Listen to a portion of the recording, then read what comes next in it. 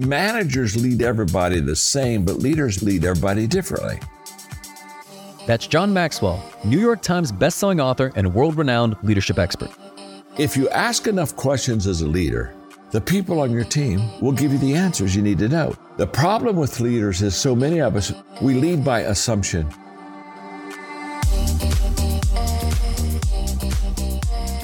I'm Michael Mogul, founder and CEO of CRISP, the nation's #1 law firm growth company.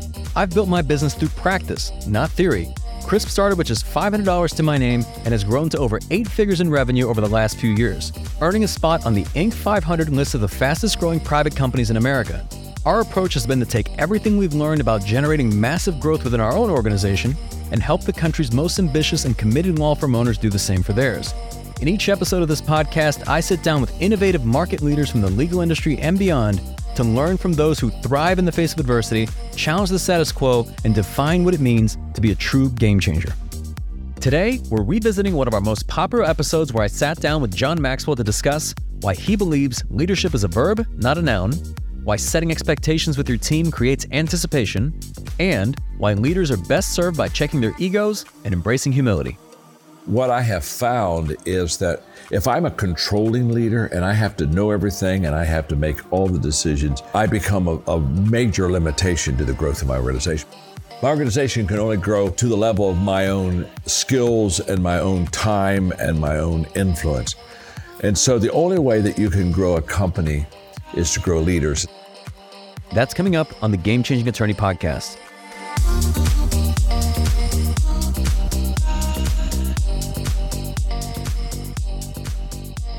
Before we begin today's episode, I want to remind you that we aren't beholden to any sponsors or run any ads on this podcast.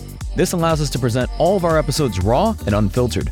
I'm not going to push any made-to-order meal services on you or try to save you any money on your car insurance. That being said, I have one small request.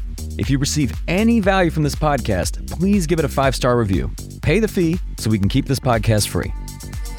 John Maxwell is a world-renowned author who has sold more than 25 million books in 50 languages. John has been identified as the #1 authority on leadership by the American Management Association and the world's most influential leadership expert by Business Insider and Inc. magazine. We began our conversation by discussing the genesis of John's leadership journey.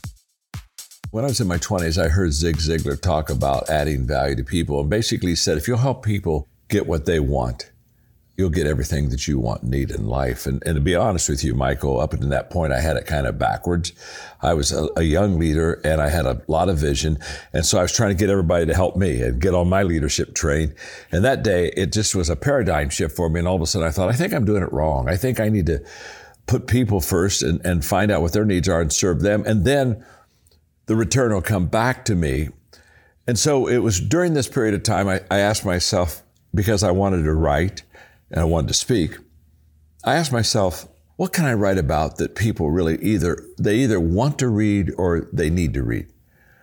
And I came to the conclusion that if I could write in 4 areas, that I probably could help a lot of people. And the 4 areas are relationships, just the ability to get along with people, attitude, the ability to overcome adversity and not allow it to stop you, leadership, the ability to influence people, and then equipping, how to develop teams and training and equip people, because that's the only way you can multiply influence or money or anything is by working with and through people. And so I literally started writing books and speaking in those 4 areas, and I just found that it was right where people were. And so I tell people all the time that when you have a dream, you've got to ask yourself, I mean, the dream kind of always starts, the vision always starts with me and what I'd like to do, but I've really got to go beyond that and kind of mature myself and ask myself, is what I want to do, is that what people need? And is that what people want? And I've seen a lot of people who not do very well because they had a dream, but it was serving themselves and it really wasn't putting the people first. And so I just went down that stream of writing and speaking and took those 4 subjects. And, now it's 35 million books later. I've found that these are 4 things that really help people. And that's why I love being here today with you. I love to help people where they are and add value to them. So that's how it got started. And it's bigger than I would have ever thought. Honestly, I'm kind of surprised. I thought I would do well, but didn't think I would do this well. So I'm pleased. So I know you're quite the student of personal growth and development, and I've read that your mission is to help others realize their significance and potential. And this mission is so important to you that you essentially dedicated your whole life to it.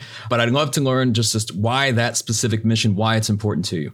Well, first of all, I think it's a calling for me, not a career. I was with Steve Harvey the other day. We were doing a digital product on how to communicate, effective communication. So he's a friend, and we were in the studio all day, and we were basically talking about what are the keys of great communication. And during the afternoon filming, Steve looked at me and said, John, he said, a career is what you get paid for.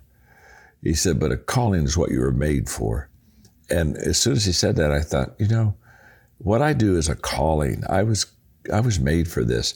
And the reason that I love what I do so much is because it really helps people. It really adds value to them. It's not complicated. I would only teach what a person could really not only learn, but could apply to their life. I wouldn't want to frustrate anybody.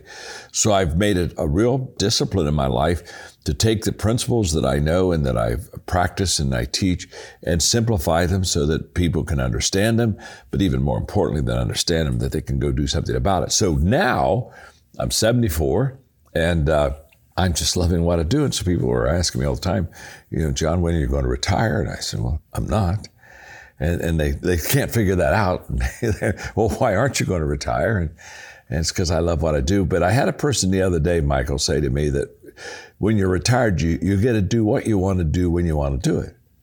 And as soon as they said that to me, I said, well, then I'm retired. I'm retired right now. I'm doing right now with you and all of our attorney friends. Right now, I'm doing what I want to do with people I want to do it with. And so I don't even feel like I worked, I'll be honest with you. Somebody said, are you a workaholic? I said, no, I'm a workafrolic. I just love what I do. So I don't think there's much holic to it. It's just a lot of frolic. But I help people, and that's what keeps me in the game, helping people. I know we're going to talk a lot about leadership today. I know you hinted at this earlier, but how do you define leadership? Well, I define leadership as influence, nothing more, nothing less. Too many people think leadership is a noun, and it's not, it's a verb. Too many people think leadership is a title or a position or where you have your office, and it's really none of those. So I think leadership is influence. And the way to gain influence with people is to intentionally add value to them. And I think that anyone can learn how to lead. I don't think everybody has the same leadership capacity, but I think everybody can learn how to influence people and how to add value to people that gives them more influence. And so I teach leadership basically as something that helps you to influence other people and add value to them on a daily basis. And when we talk about leaders, what are some of the key differences that you've seen between effective and ineffective leaders? There are a lot of differences. In fact, I have an expression, everything rises and falls on leadership.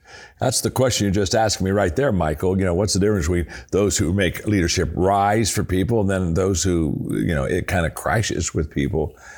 And there are several things, and we don't have time for all of them, but I would start with the main thing. And I think the main thing is the motive of a leader. I think there's a very thin line between motivation and manipulation of people. And motivation is always right, and manipulation is never right. When I motivate people, leaders motivate people, they move people. Motivation is moving people for mutual advantage, where manipulation is moving people for my personal advantage. And I think the challenge, Michael, with leaders is that I think we usually start off kind of pure, but as we're successful, we build our business and increase our clients and make a lot more money. I think all of a sudden we began to take leadership and almost began to turn it to, it's about me and it's about you helping me and you serving me and you making me better. And I think the moment that leadership begins to be for me instead of for you, that's when I start manipulating you. That's moving people for personal advantage.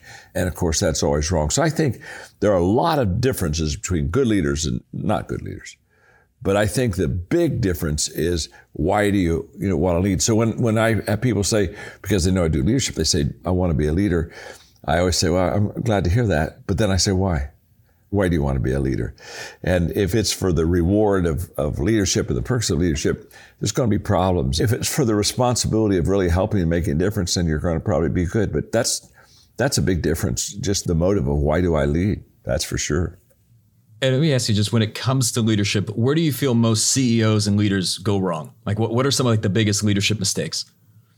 Well, I think because I deal in the corporate world, ego, I think that when a CEO takes over an organization, instead of building on what worked in the previous organization, they want to put their own stamp on it. They want to basically say, well, now it's mine.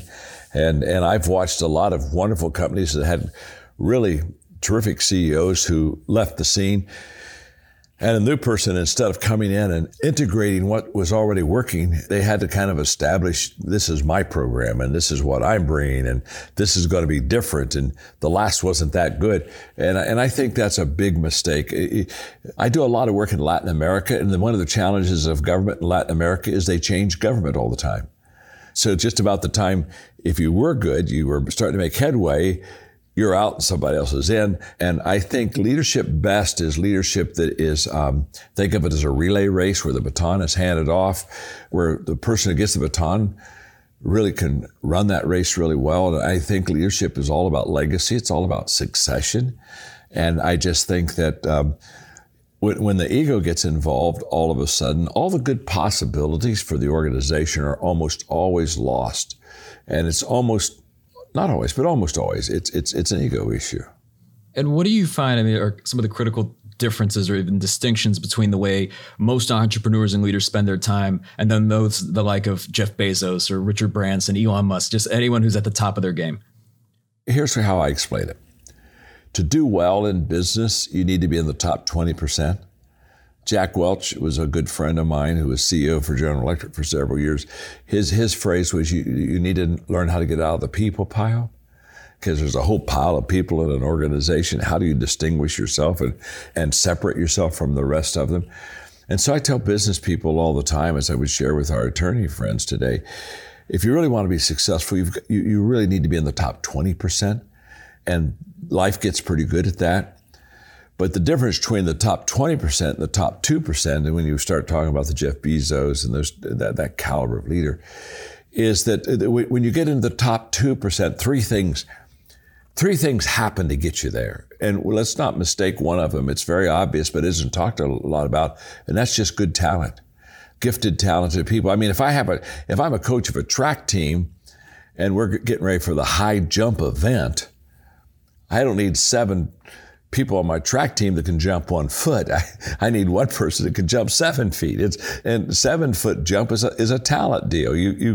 So I think sometimes we really just kind of don't really face the fact that to get in that top 2%, I think you have to have some talent and giftedness. And so that's one. I think secondly is a real sense of humility. Humility makes us teachable.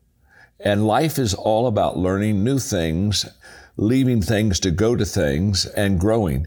And I think that humility makes me teachable, which means I'm ready to always learn new things, ask questions, not feel that I always have not only the answer, that sometimes I have the wrong answer. And I think that Jim Collins, in his Great, just really talked about the fact that great leaders have a humility that keeps them humble and teachable, but they also have a tenacity that allows them to work hard and take great pride in what they're accomplishing. And then those two almost seem like they're opposite, but I don't think they're opposite at all.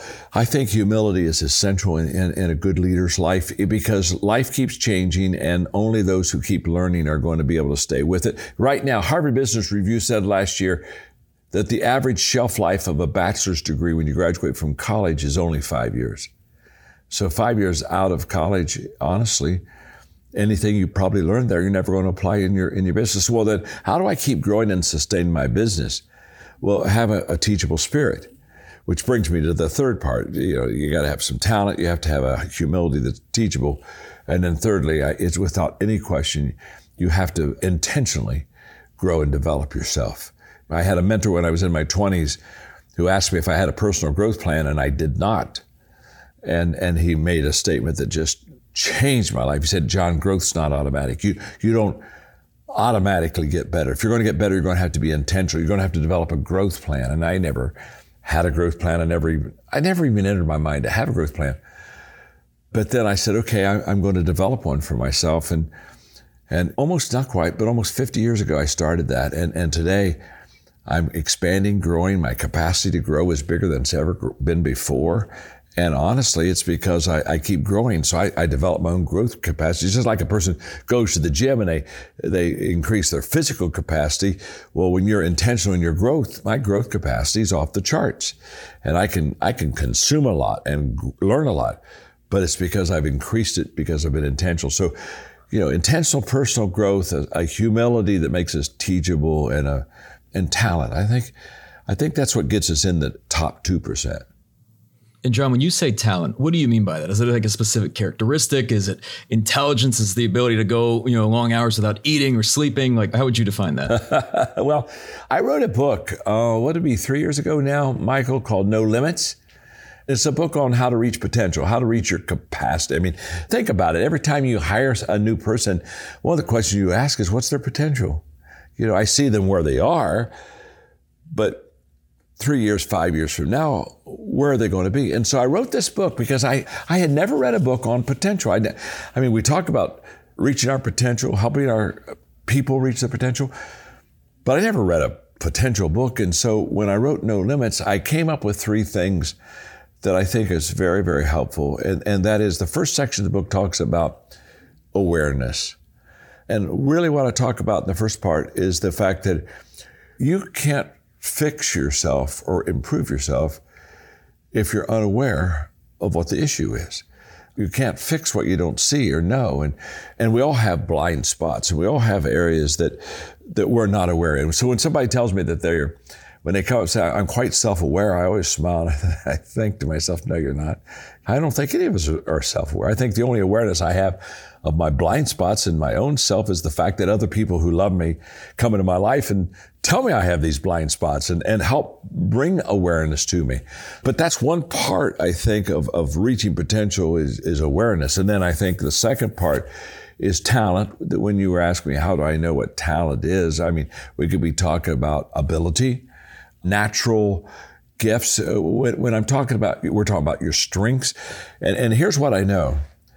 If I'm working in an area where I'm gifted, talented, where I have what I would call natural strengths, here's one of the things that sets me apart. One is I'll be better than most people at it, just because I'm better. But the other thing is that, honestly, it comes quite easy to me.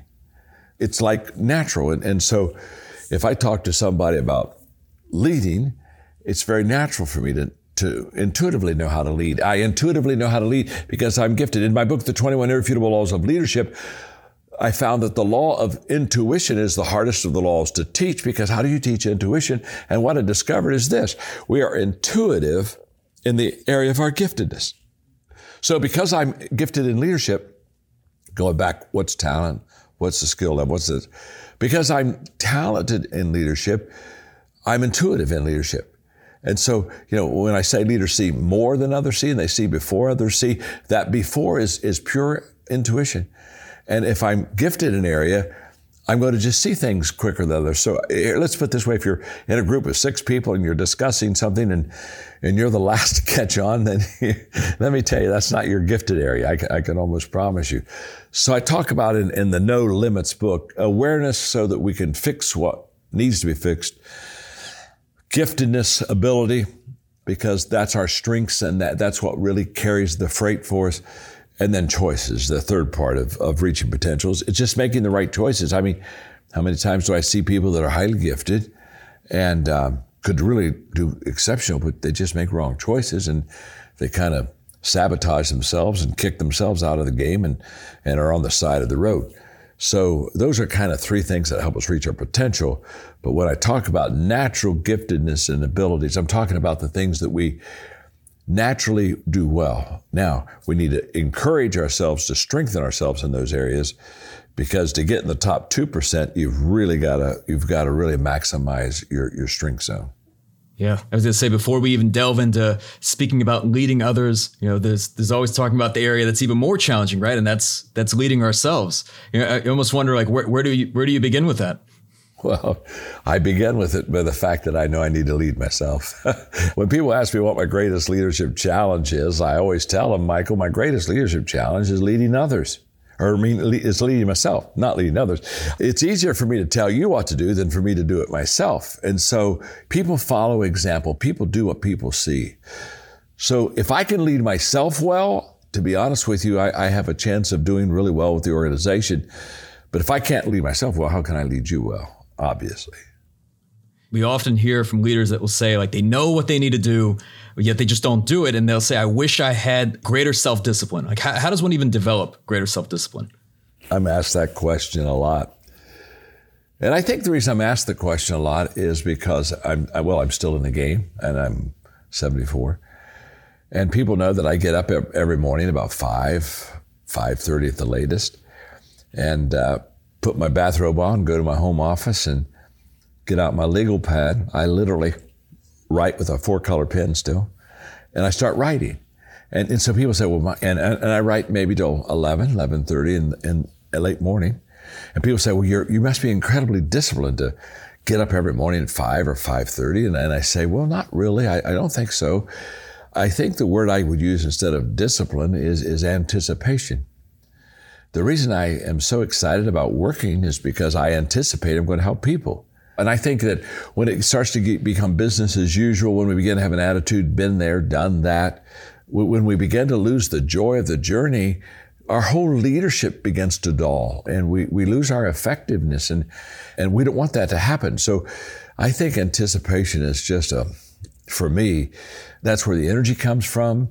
That's where the second mile excellence comes from that you do. It all comes from the fact that I think I'm going to really help people. And if a person feels that, they really help people. And if they don't feel that, I think that they fail. I was playing golf with a pro golfer recently, and I had a couple of amateurs like me with them. And I knew this golfer really well. And I told him when we got ready to play golf, I said, I'm so glad that we have you, because you're so helpful with you know, the last time I played golf with you, you were helpful with the players, and you helped them read greens, and you gave them golf tips. And they just came away with a rich experience. And I said, I'm just very excited that you're going to be with us today. And I kid you not, for those 18 holes, I mean, he was so helpful. But I created an environment of anticipation for him of what could be, and he saw himself in that picture, and it became a reality. So speaking of anticipation, how do you do that for yourself, right? Because I imagine that, at a certain point for many business owners, that anticipation has become dread. Right? They would love to be excited. They would love to anticipate, but maybe they come into the office and they don't know if their team's going to be accountable. They know they're going to be putting out fires. They're just dealing with a slew of issues, and they want to be excited, and yet they don't see the matrix quite yet. Well, I think it happens often, and I'm so glad you asked the question. But let me just say this. I've never seen anybody who succeeded by coming in the office and thinking negatively. And I've never known anybody to succeed saying, oh, I'm going to hate being with my team today, and oh my gosh, and I've got 3 meetings I don't want to be in. There's no energy there. There's no energy allowed. In fact, sometimes when I have a meeting with half a dozen people, one of the things I'll ask them is, before we start the meeting, I'll say, what's your energy level today? And from a 1 to a 10, talk to me. And they may say, well, it's a 6 or a 5. Well, that's good. That's average. But then I say, but for today, we got some real issues to talk about. Honestly, I'm going to need you to be about a 7. You're going to have to be a 7 for me today. If you're below a 7, probably, why don't you just leave the meeting? It's okay. You're not going to help us. I got to have 7s, 8s, and 9s today in the meeting. And what am I doing? I'm setting the table as a leader, and I'm setting the environment as a leader for them to know how to respond to me. So when we come to the office and we're not anticipating something good, the first thing I would do is I'd say, don't go in the office. Let me talk to you. Why is it so bad? Why don't you anticipate? Why is it that you feel that today's going to be a boring drudgery day? I mean, let's talk about it. And almost always, it's the person. If you fix the leader, you fix the organization. And if you don't fix the leader, you don't fix the organization. Everything, again, rises and falls on leadership. So there is no energy in going into the office and feeling like it's oh, here we go again, one more time, been there. Hey, or boredom. Who wants to follow a boring leader? Been there, done that. Okay. People migrate to people who love them and who love what they do. And when you love your people and you love what you do, now all of a sudden you create a bar. I mean, again, are there 7s in the room today, or is your energy level 3 or 4? You want to keep that energy level high, and you keep that energy level high by going in yourself and having high expectations for what you're going to accomplish. So you suggest calling it out, right? So that you wouldn't suggest going in and you being positive, but also calling it out in others if you feel the energy is not quite right. No, I think you want to call out everybody, including yourself. And that's why I like, before you ever get into discussion, just ask everybody what their energy level is, and if somebody says, I'm a 5, you might say, okay, well, we need a 7 really. But, stay in the room. It's okay. Stay in the room. If sometime during the meeting you get that energy up a couple notches, get in the game with us. Get in the game, because sometimes they'll get in there and all of a sudden they'll see the possibilities and maybe the energy level can come up. But I think you do it on the front end. And the reason I think you do it on the front end is I think that most people's energy level is based on where they are, not where they need to be. And I think what a leader does is a leader creates a platform and a mindset and an environment, not from where they are, but where they need to be.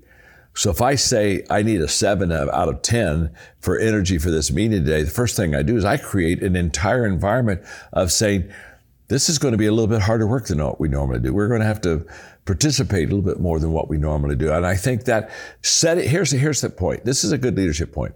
Setting expectations create anticipation. And so when I go in and I set the expectations the way that I wanted to do, now I'm basically giving people the privilege to anticipate on a level that they're going to be able to pull it off. And when it comes to leading others, I mean, what have been some of the most effective ways you've found to drive positive behavioral change, whether it's fostering greater accountability or even developing leadership in others? It starts with me, first of all. People do what people see.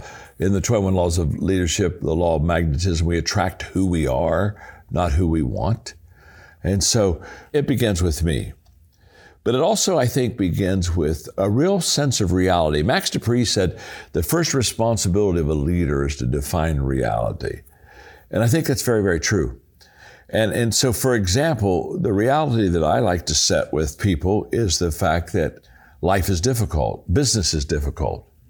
What I do is I'll put my arm up like this, and basically I share with people everything worthwhile is uphill. Everything worthwhile. I mean, if you've got a great relationship with somebody, it was uphill. You had to work at it. I mean, if you're building a business, I mean, look what you're doing at Crisp right now. You're just building a new facility, and it's all uphill.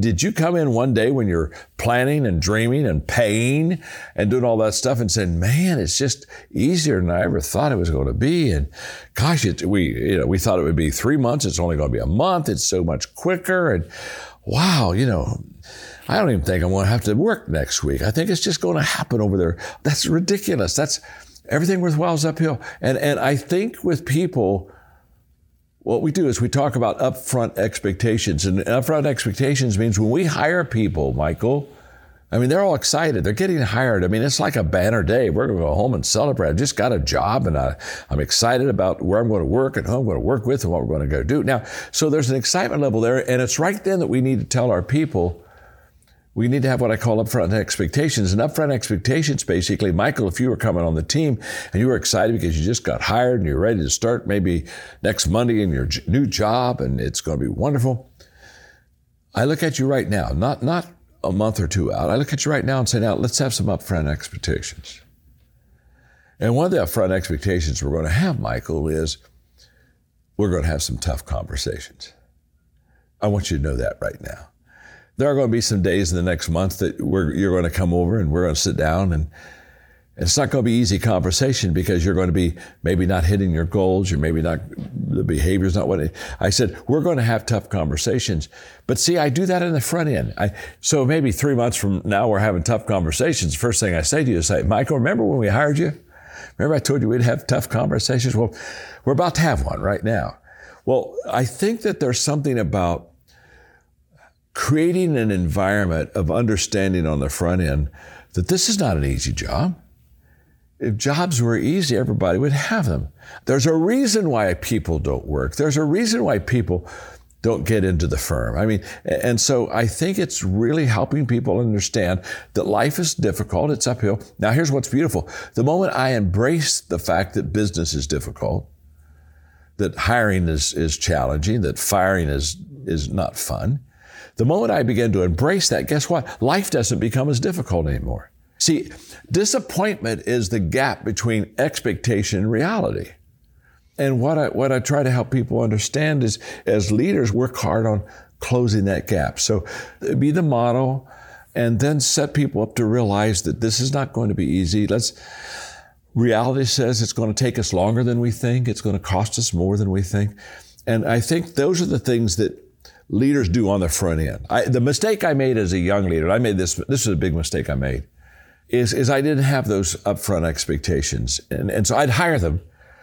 And then I would know we're going to have a bump in the road down the road, but I'd say, well, I'll wait till we get to that bump. But by that time, I hope that I'm so relationally connected with them that they like me, and I could almost like relationally bring them through that difficult time. And I found it's just not true. It's not true.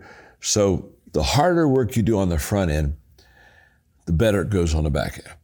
The easier it is, and the less work you do on the front end, the harder it is. And so the question, it's always pay now, play later. And everybody has to pay. The question is not, will I pay? The question is, when will I pay? And I think doing it on the front end really sets you up for some good long wins. And I'd love to know your thoughts on just how leaders can just approach leading and engaging younger team members, or if I put it another way, millennials. I'm glad you just said the millennial, because that's the number one question I'm asked, Michael, is wherever I go with companies, they'll say, well, okay, how do I engage millennials? And so let me talk about that for a moment, because there's a high frustration. And the frustration is in the fact that most of the people asking the question of how they engage millennials are older people. And so our values are different, including work ethic and priorities and what we think is important. So when they ask me that question, I throw them a little bit of a curve, I think, but I help them. And here's how I help them. I share with them that the only way that they'll ever get the best out of millennials is to value millennials right where they are. In other words, it's not like I'm going to change you and I'm going to value you. I'm going to value you where you are. And their work ethic is different, and so their priorities are different, but they have a lot to offer. And so what I teach about leadership is you have to find people before you can lead people. Too often we don't want to find them, we want to lead them. And here's one of the characteristics that I value you. If I value you, I'll take time to find you. I won't say, oh, well, look, you're part of the company now, go to your desk, let's get going.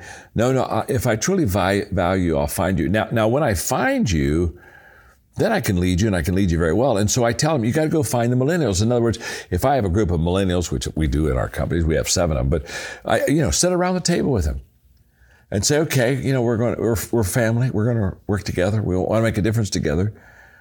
So tell me, what are your values? Give me your number one value. And you go around the room and you find out what those are. And then you basically say to them, now what I'm going to try to do is I'm going to try to lead you, not based on where I am, but I'm going to lead you based on that value you have. And I mean, for example, millennials, one of the things I love about millennials is they want purpose in life. They just don't want to work to work. They want to have a meaningful, purposeful life. Well, once I find that as a value in a millennial, then I say, okay, let's talk about your job. What is it that when you do it, you find purpose and meaning in that job? And what you do is you ask questions. If you ask enough questions as a leader, the people on your team will give you the answers you need to know. And the moment that the problem with leaders is so many of us, Michael, we lead by assumption. And we assume that they're this way, and we assume that they know this. And it's a big mess. Assumption is the mother of all leadership mess ups. I mean, it's a mess up. If I don't know you and I assume, I'm going to miss you all the time, because you see, managers lead everybody the same, but leaders lead everybody differently. And you don't get the best out of people by leading everybody the same. And I wrote a book a couple of years ago, and it's called The Leader's Greatest Return. It's about developing other leaders, is what it's all about. And in the process of the leader's greatest return and developing other leaders, I have a whole chapter on how do you find people. And you find people by asking what motivates them. You know, if I know what motivates you, if I know what your values are, if I know what you consider to be your purpose, if I know what you really think is important in priorities, if I start knowing those things, I can do a good job leading you. Because I'll lead you. You see, managers lead everybody the same, but leaders lead everybody differently. And so to lead well, to help people get to the next level, you really have to know them and find them and ask questions. And it's in that asking questions that you honestly give me an hour with you and asking questions to you, and you'll be basically telling me how to lead you. You'll be giving me my little blueprint on how I'm going to lead Michael and the company, because I'm going to ask you enough questions. I'm going to lead according to where you are, not where I am. I'm going to lead according to what you want, not what I want. I'm going to lead according to what you see, not what I see. I think that's the huge miss many, many times in leadership. And speaking of finding people, I mean, it's when it comes to, I want to talk about hiring, right? Because what are some of the ways law firm owners or business leaders can attract the best talent to their organizations? This is the one that you always hear about. It's so difficult, to find good people. And I don't mean just best talent. It's also ensuring culture fit. Well, okay. First of all, when you ask the hiring question, in fact, I have Mark Cole, who's the CEO of our John Maxwell enterprise. He just walked a little bit ago in the studio. When he walked in the studio and you asked me a hiring question, first of all, I have to let you know I don't hire, okay? I haven't hired for many, many years. And Mark does hire, and I may ask Mark in a moment to come over and give us one or two quick thoughts about hiring, because he has to live in that world. I don't have to live in that world. But I also want to give you another disclaimer upon, I not only don't hire, when I did hire, I wasn't any good, okay? So this is going back to being aware of what you do well and aware of what you don't do well. I've never considered myself a good hire, and I know why. I have a real blind spot. My blind spot is I think the best in people. And if you think the best in people, you should never hire. I mean, you have no business hiring. You got to be some cynical son of a gun to hire. You know what I mean? You got to want to lift up every rock and see what's under that sucker. And you want to ask a lot more questions than I. And so I naively thought that, okay, your job didn't work out really well for you in your last place, but now you're going to be on my team. And it's going to all be well, and I'm going to make you better. And oh, how stupid can you really get? So when it comes to hiring, I don't ever feel I did it well. I don't do it at all. And I'm going to ask if Mark will just come over, and I'm not going to get out of my seat. I'm just going to, this is Mark Cole, and he was just in the studio, and he runs the entire John Maxwell enterprise. Could you help him a little bit on hiring for me? Yeah, so do I have like 3 hours?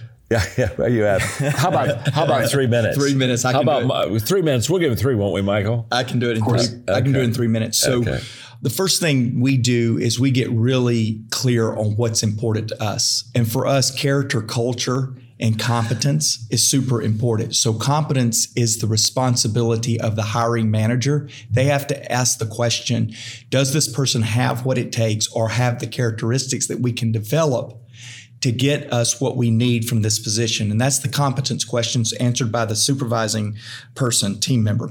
The second question is character, and that's not values and morals. We assume that if you know who we are, you want to work with us, and we kind of got that. But it's, do we have the ability to work together well?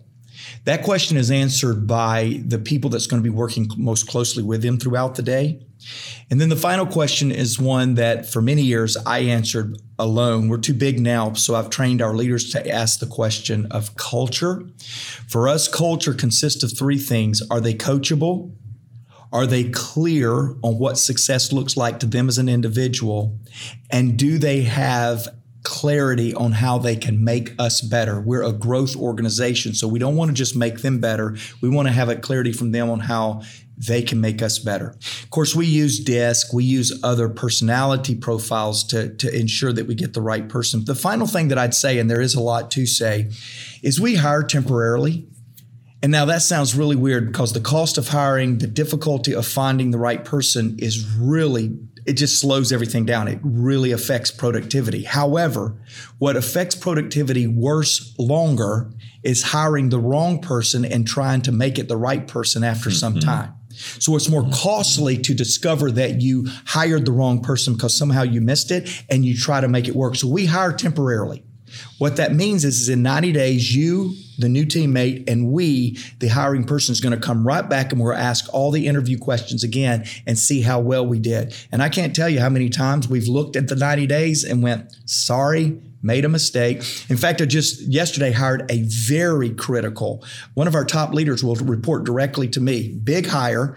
And I just looked at her and I said, hey, this is a 90-day engagement. I think we can get through anything in 90 days and then we'll look at each other again. So I hope that helps. Yeah, and it's very helpful. It's actually kind of a perfect segue in the sense that, when a company starts, the entrepreneur typically plays a very pivotal role in the company culture, as well as client relationships. But as that business grows, it eventually seems like it becomes impossible for the leader to be intimately involved with every team member and every client to the degree that, that makes it feasible. How can you make the company culture and client relationships the best possible at scale so that everyone feels valued and appreciated? Well, I think that's a challenge for anybody. And obviously, the ability to develop and train other people to carry the load is essential. I always say that what I try to do is add value to leaders who multiply value to others. And so what we're always trying to do is we're trying to raise up leaders. How big can your company come when you're starting to talk about scale? They can grow to the number of good leaders you have. And if you have 3 good leaders today, there's so much 3 good leaders can do with the people. And you say, well, I would like to get bigger. Well, then you need to go get leader number 4. You need to get leader number 5. And sometimes you can bring them in and they're already a leader. Sometimes they'll come up from within and you develop them as leaders. But here's what I know. Everything rises and falls on leadership. So whenever you're trying to grow your company, you have to, first of all, have a leadership culture. You have to people, and then you have to have a real equipping, empowering arm in your organization where you equip them on what they need to do, but then you empower them to go out and do that. And what I have found is that if I'm a controlling leader and I have to know everything and I have to make all the decisions, I become a major limitation to the growth of my organization. My organization can only grow to the level of my own skills and my own time and my own influence. And so the only way that you can grow a company is to grow leaders. And so I think developing a leadership culture in your company, having intentional programming and planning in your organization and training that allows them to develop more leaders, and then letting them run with the ball. Let him run with the ball. And I know the answer. I had a person one time come to me and say, you know what? I get so tired of training people. I get them on the team and I train them and equip it and I get them just really ready to roll and they get good. And he said, and then they leave. I spent all this money, a year and a half of time. And they looked at me and said, is there anything worse than training somebody and working hard and then having them leave your company? I said, well, yeah, I can think of something. They said, well, what would that be? I said, not training them and having them stay. That's a lot worse. And so I think that when we develop a leadership culture of empowerment and equipping, and we begin to let other people take it in territory and let them get some experience under the belt and let them get some wins and losses. And I think the mistake is we say again, well, they can't do it as well as I can do it. Well, that isn't the issue. The issue is the fact if you keep doing it, you're going to limit yourself. So empower. And will they make mistakes? Of course. Will they fail? Of course. But let me just stop for a moment and say to you, I think this is another loss. I think that we have not done well for ourselves when we try to separate failure from success. And it's kind of like success is over here and we want to be successful, but boy, you don't go there. You don't want to fail. So we really talk about success and we don't talk about failure and we just kind of separate them. And that's not realistic. Failure and success should never be separated. They should always be together. And so when I work with people and equipping and empowering people, I share with them, I say, now let me explain something to you. You're going to have some mess ups here. You are. And it's going to be okay because the value of messing up is that you become aware and you learn and you change. And so it's okay. It's okay. And so we're going to let you have a few misses because we want you to learn and grow. In fact, in our John Maxwell team, we developed what we call a cycle of success. This may be really helpful to the attorneys. Hopefully this will help you. It's a circle. It's a circle of success, really. It's a cycle. It keeps going around. And there are 5 components of it. And the 5 components are we test, fail, learn, improve, and then re-enter. And then we do it again. We test. This is a cycle. This isn't a journey. If it's a journey, I may pass and never come back again. No. We constantly come back to these 5 things. But I want you to think of it as a cycle that grows. So test, fail, learn, improve, re-enter. Test, fail, learn, improve, re-enter. Now, here's what I want you to catch.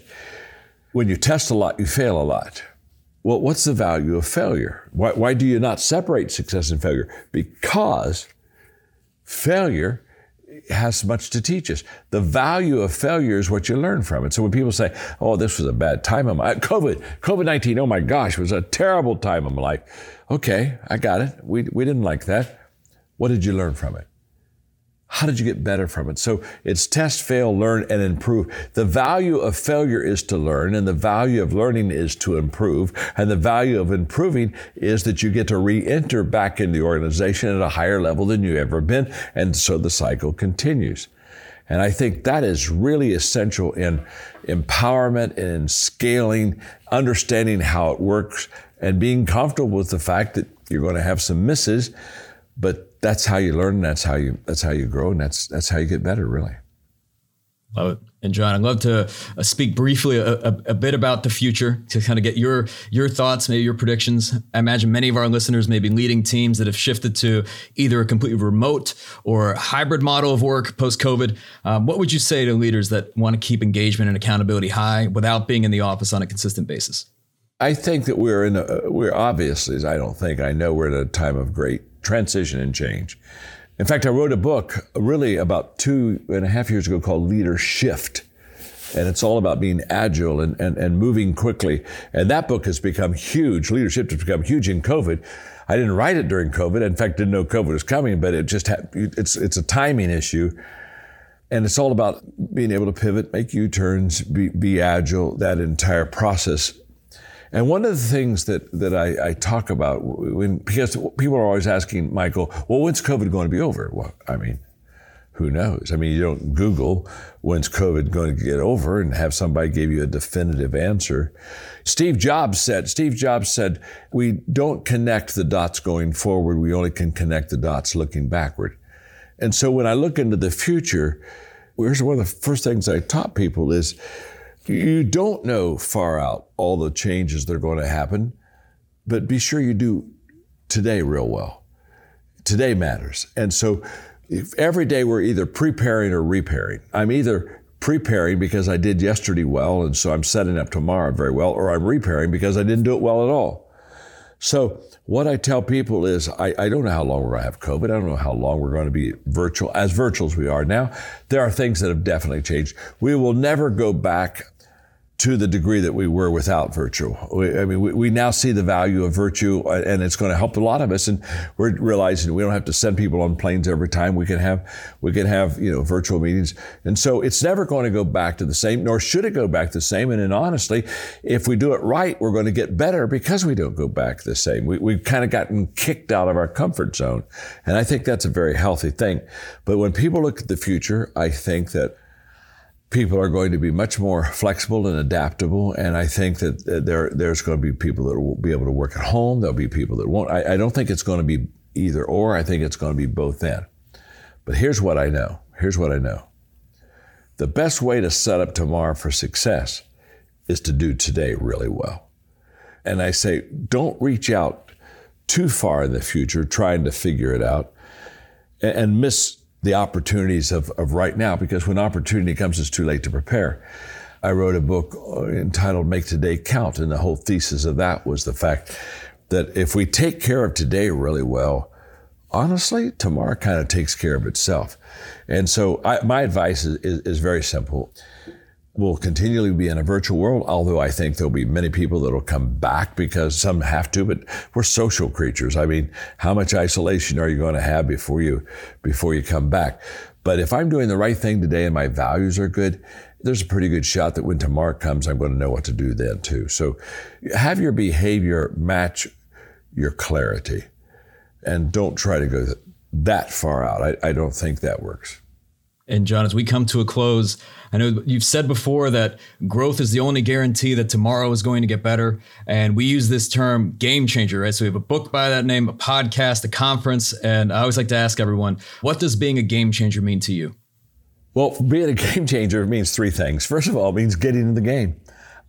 I tell people all the time, you can't be a game changer sitting on the sidelines. It always cracks me up. The guy that's got a beer and a hot dog is yelling at the referee out on the field or telling the player to run a little harder, cut a little bit bigger. And I said, why don't you just set the beer and the hot dog down and get out there and see what you can do? I mean, get in the arena action. So game changer, first of all, means to be in the game. The second thing it means is to be a great teammate.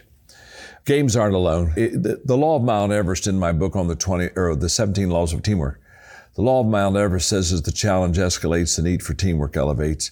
And during difficult time, the need for teamwork is even greater. So if you're a game changer, you really make people around you better. So the people on the team love you being out on the field with them because you're making them better. So a game changer means I go from passive to active.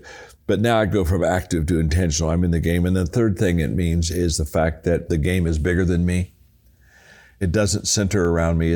I came into this world, the game was already on. I'm going to leave the world, the game continues. It doesn't stop. I don't think that there's a finish line. I live my life not saying there's a finish. In fact, if you put a finish line in your life, you put a self-imposed finish line, Michael, when you cross the finish line, you're finished. I mean, hello, what's wrong with that picture? And who wants to be finished before they really could be finished? So I don't think there's a finish line. And I came into the game when it was already on. I leave the game, it's still going to be on, which means it's not about me. It's about others. And what I want to do is play the game so well that when I am no longer in the game is played better and stronger by other people. And that's all about legacy. What I tell people all the time is you want to have legs for your legacy, and that's people. And so that's what a game changer means to me. You're making a difference over those three factors. Wonderful. That's like the mic drop. John, you must do this often. Very well spoken. Well, I done it one other time in 1987. I do this every day of my life, my friend. This is who I am. This is what I do. And that's why I love what I do. I try to add value to people. So if I helped you, Michael, obviously, if I helped the attorneys, my gosh, thank you for your work and what you do. And I respect and value you so much. So if I helped everybody today, then I'm a happy guy. I hope you enjoyed revisiting this episode of the Game Changing Attorney Podcast with our guest, John Maxwell, and have gained some new insights from our timeless conversation.